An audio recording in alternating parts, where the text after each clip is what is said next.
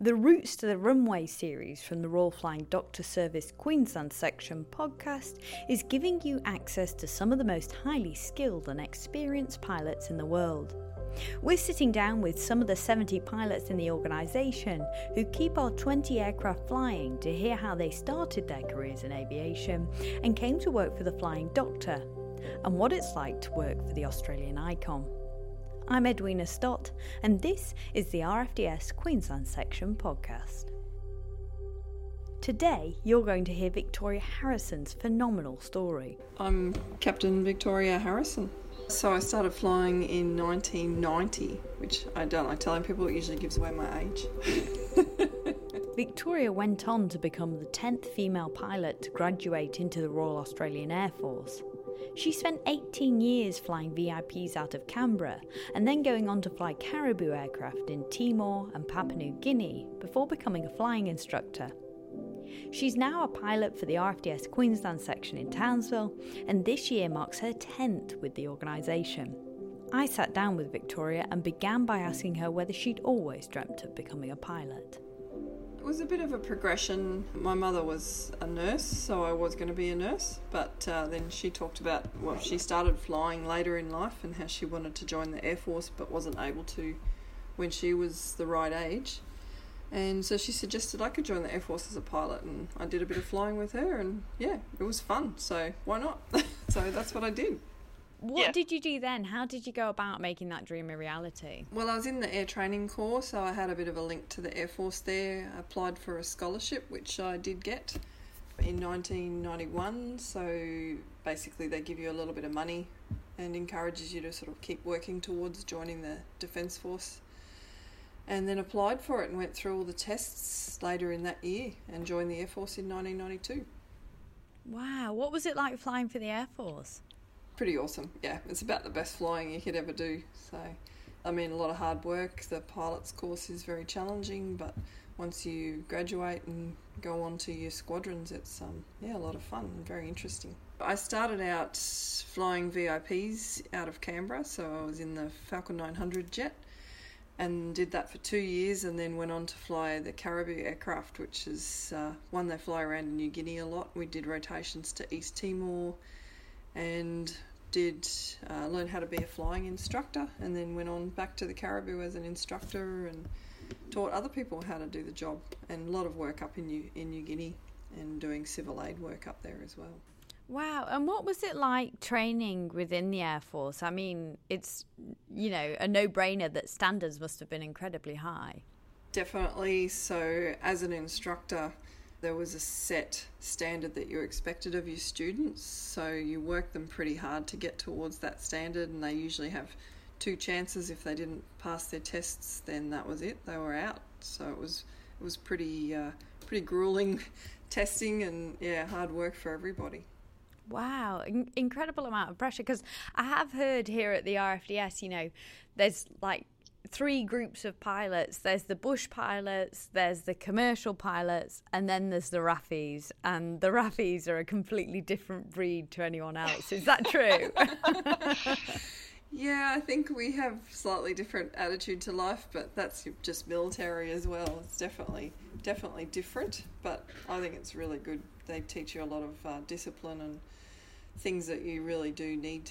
It gives you a different attitude towards flying and working in the aviation field, definitely. Do you think you have to be a perfectionist to be attracted to that? Probably does help, but I've met some Air Force pilots who aren't. Is it fair to say that it was some of the most challenging flying in the world? Well, I can only say from my own experience, but yeah, definitely flying around in the Caribous, there was nothing like that. They were very hands-on.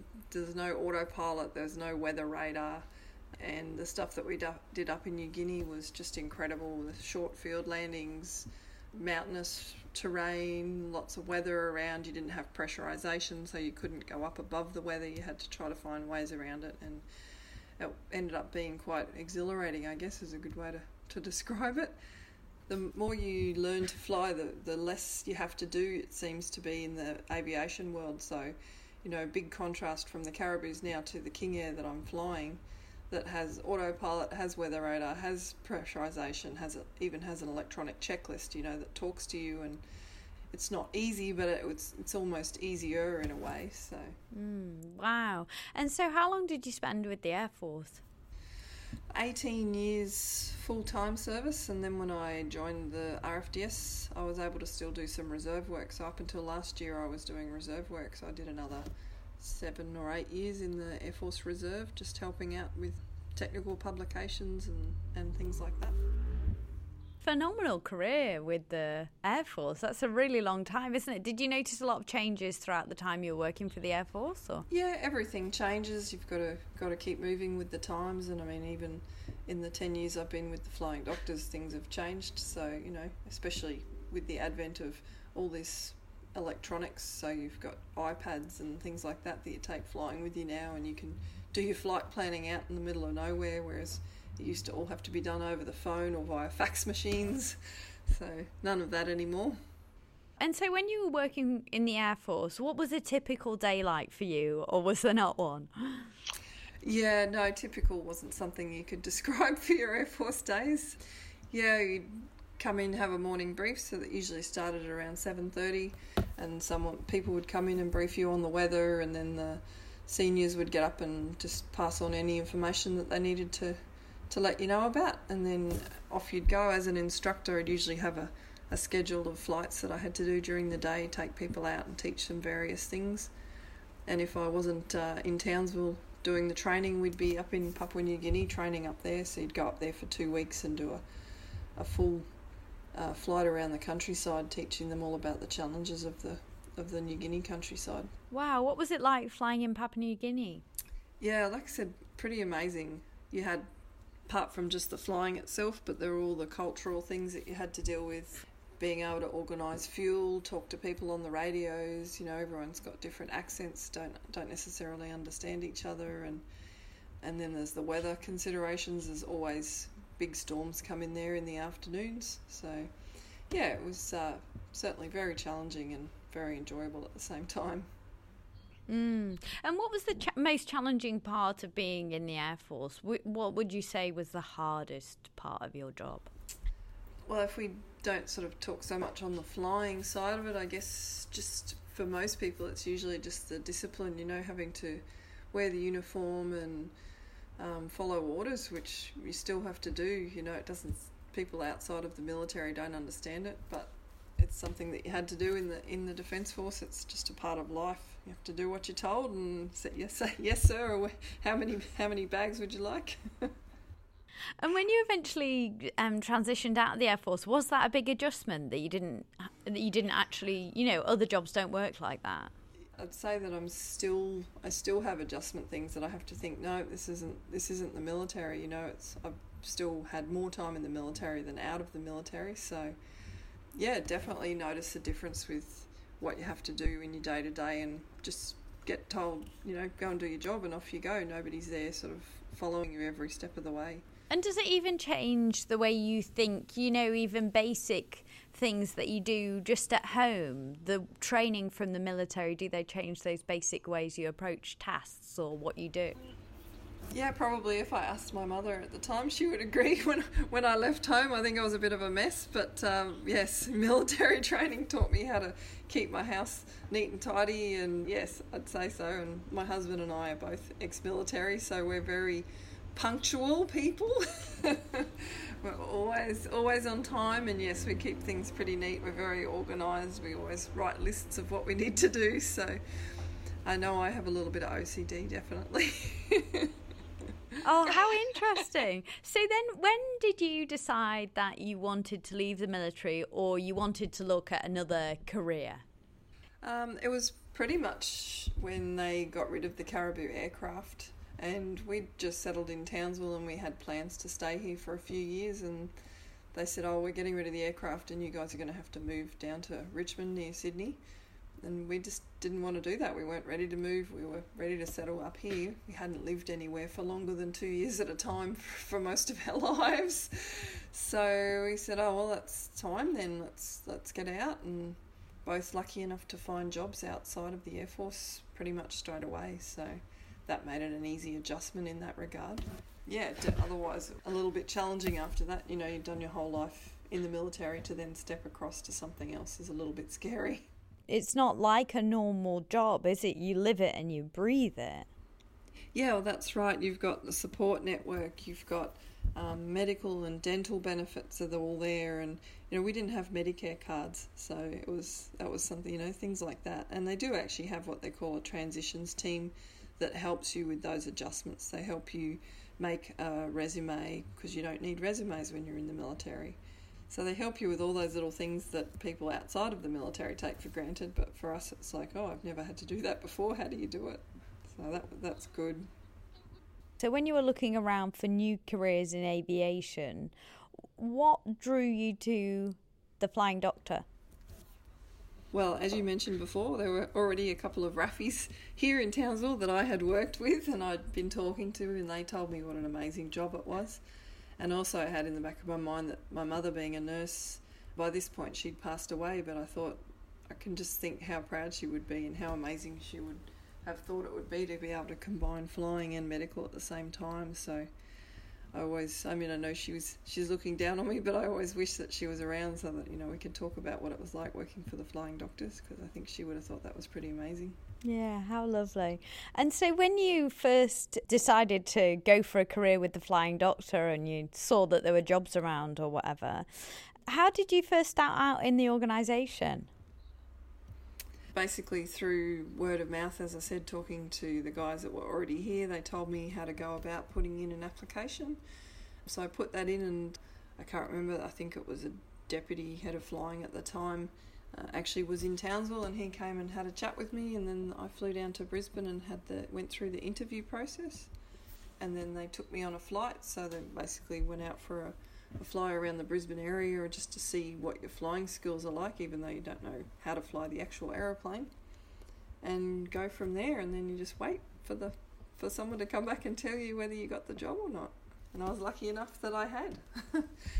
Yeah. So it must have been a complete readjustment into normal civilian life then. Oh, definitely. I mean, having to go through an interview process and all those things again, yeah. As I said, in the Air Force, you didn't have to do any of that. So, yeah, it was a scary step. But I was confident. I thought, well, I'm here and I've got the qualifications, and I know that the military experience does help you a lot in the aviation world. So I was hoping for the best, and it came through. The good thing with the Flying Doctors is, in terms of aviation professions, I think that it's about as close as you could ever get to the military. And not so much the discipline side of things, but the aviation side of things. They treat things very seriously. We do regular checking and training. You know, and I don't want to disparage any other operations out there, but I know that there are places where they don't look after their aeroplanes, they don't look after their staff. But the Flying Doctors is just amazing in that regard. You know, you get looked after. If you get sick, nobody questions it. You know, they just, you know, you take what time you need to get better, and then your job's still there at the end of it. So yeah, it's got its own little support network on a much smaller scale to what it had in the military, but I just found that it was very supportive and very structured. So we've got all the training manuals there, all the SOPs are in place. You know, it's not just make it up as you go along on a day-by-day basis. So it's really good in that regard. Plus, of course, all the operations staff and the administrative staff, and then there's all the other stuff that goes on behind the scenes, like you and marketing and working out all that stuff so that we can still get money to keep the operation going. And in terms of the actual flying, I know you touched on it before. How different is the flying that you do now compared to the flying that you did for 18 years with the RAAF? Yeah, quite different. I mean, firstly, we don't really know where we're going on a day-to-day basis. So average day here, come to work and wait for the call. And when you get the phone call, that's when you get to find out where you're going. We've got, out of Townsville, we have pretty set routine. There's the common places that we always go. So, for instance, today I've been to Mount Isa and to Cairns. Mackay is the other one that we go to all the time. Otherwise, we come down to Brisbane, and then it's pretty much everywhere in between. But everywhere is pretty established for Townsville, we don't do many of what they call the primaries into the smaller strips that are made out of dirt or someone's station property. And that's probably more of what I would have been doing in the Air Force. We used to operate into a lot smaller strips, much more challenging in that regard. And in terms of your approach to flying now, is what you learned in the military still incredibly ingrained in you when you get behind? Yeah, definitely. Just, you've got your process that you go through before the flight. A lot of preparation really happens on the ground before you even get airborne, and that's when you've got the most time to think and be organised. And then outside of that, once you get into the aeroplane, it's, how you deal with unusual situations, and your military training really helps with that. Plus the training that we get here in the Flying Doctors, which is really, really good, especially now we've got the simulator, we can do so much more with emergencies. Just how you run through the processes, there's a lot of different techniques, and the military really sets you up nicely for all that. And I guess a big thing stepping from the military to this job that is more challenging in the Flying Doctor side is that it's all single pilot now. So in the military I always flew with someone else. There was always, in the Caribou, there was always another pilot, whereas now it's all single pilot, so you have to be able to deal with most situations on your own without anybody sitting next to you to help you out. Yeah, which must be quite daunting, really. Yeah, and that was definitely a big step going from what I had been doing for so long to this job. So that was probably one of the biggest challenges, is flying around at night. You're on your own, you've got bad weather, you've got a sick patient down the back, and you have to work out what to do. And it's not like you can just pull over on the side of the road and pull out the map and have a think about where you'd like to go. You've got to do it literally on the fly. Yeah, and I know you said you don't do many of those primary retrievals, but when you do, and when you're working so closely with one other person, be it a flight nurse or a doctor, what's that like, working in such a close-knit team of two? Yeah, it's really good. Especially in Townsville, we've got a really good team. You get to know people pretty well. I've made some really strong friendships while I've been here, people that I see outside of work, and more so with the nurses than with the pilots, because you spend more time with the nurses. As you said, if spending hours like today, I flew for nearly 6 hours that I've spent with my nurse, and sometimes you spend a lot of that time just chatting, especially if it's 2 o'clock in the morning. They like to keep us awake, so they like to help keep us interested by talking to us, so it's in everybody's best interest. So yeah, you certainly get to know a lot about the other person, and yeah, we've got a really good team here. So. And do you like working for an organisation that I suppose is kind of an integration of aviation and healthcare? I know you mentioned before that your mum's a nurse and she'd be incredibly proud. But is it quite satisfying to work for an organisation that aren't purely aviation? We do so much more than that. Oh, definitely. I mean, I always actually say to people, because they're usually pretty amazed, "Oh, you're the pilot, that's pretty awesome." And I say, "Oh, look, really, I just drive the bus. It's the guys down the back that are doing all the hard work." They're the ones that are, saving lives in some cases, or, just transporting people where they need to be. And it's amazing, especially the Flying Doctors, because it is such, in my opinion, it's an Australian icon. It's been around for so long, and everybody you talk to, if you say you're with the Flying Doctors, they know exactly who we are and what we do, or more often than not, they know someone who's been transported by the Flying Doctors, or they themselves have flown with us. So, it's just such a massive part of Australia's culture almost, and it's awesome to be part of that. Is there a particular day for you that stands out during your 10 years with the Flying Doctor as a particularly monumental or memorable one? Unfortunately, I always only seem to remember the sad things, so to me it's just every day. I mean, there's always something that's great about it. People they need to be where they need to be, and the biggest thing that amazes me is that these people are always so sick or so scared or away from their families and friends, but they're always more than appreciative of what we're doing for them. I can hardly think of any times when I've ever had a patient that's been cranky or annoyed at me or anything like that. They're always the complete opposite. In fact, they don't want to be any trouble. It's like, well, we're here for you, but But they always want to say, "Oh no, I'm sorry. I'm sorry to be such a hassle." It's like, stop it. That's what we're here for. We're here to help you.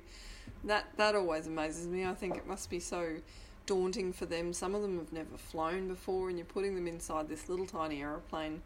Sometimes it's in the middle of the night, and they can see that there's bad weather around, and that they're always smiling and saying thank you, and yeah, that always gets me. It's just the Australian spirit, I think. And, you know, like looking back now when you first started on your career in aviation and becoming a pilot, do you think you would believe it if you told your 17-year-old self that you'd spend 18 years with the military and then 10 years with the RFDS? No, certainly I've never been one to plan that far ahead, so I certainly wouldn't have foreseen that in my future. No, I've one step at a time for me, so join the Air Force and see what happens next. And yeah, but now I'm more than happy to stay with the flying doctors as long as they'll have me. They're stuck with me. Oh, I'm sure we're very grateful. It's a phenomenal career. And when you first started flying, were there many other female pilots in your cohort? Actually, on my pilot's course in the Air Force, there were 4 of us, but only 2 of us actually passed the course. And when I got through my pilot's course, I was the 10th female pilot in the Australian Air Force to graduate. So it was all still pretty new. Like, it wasn't until the late 80s that they actually started getting female pilots into the Air Force. So, what's your favourite thing about working for the Flying Doctor? Oh, that's a hard one. The aeroplanes, I think. I mean, just flying these aeroplanes around, and the aircraft that we've got are amazing. And they, like I said, the engineers, they look after them, and the aeroplanes themselves are beautiful. Flying a King Air around is amazing. And we've got the absolute latest cockpits with the touch screens and, like I said, autopilots and great weather radars. So they're a lot of fun and make life a lot easier and a lot safer. It sounds amazing. You've obviously had an absolutely phenomenal career. It's quite remarkable. You must sit back and be pretty satisfied. Yeah, I don't look at it that way for myself. I guess I'm probably quite humble, but yes, when people sort of say it back to me, I think, I suppose that is pretty cool.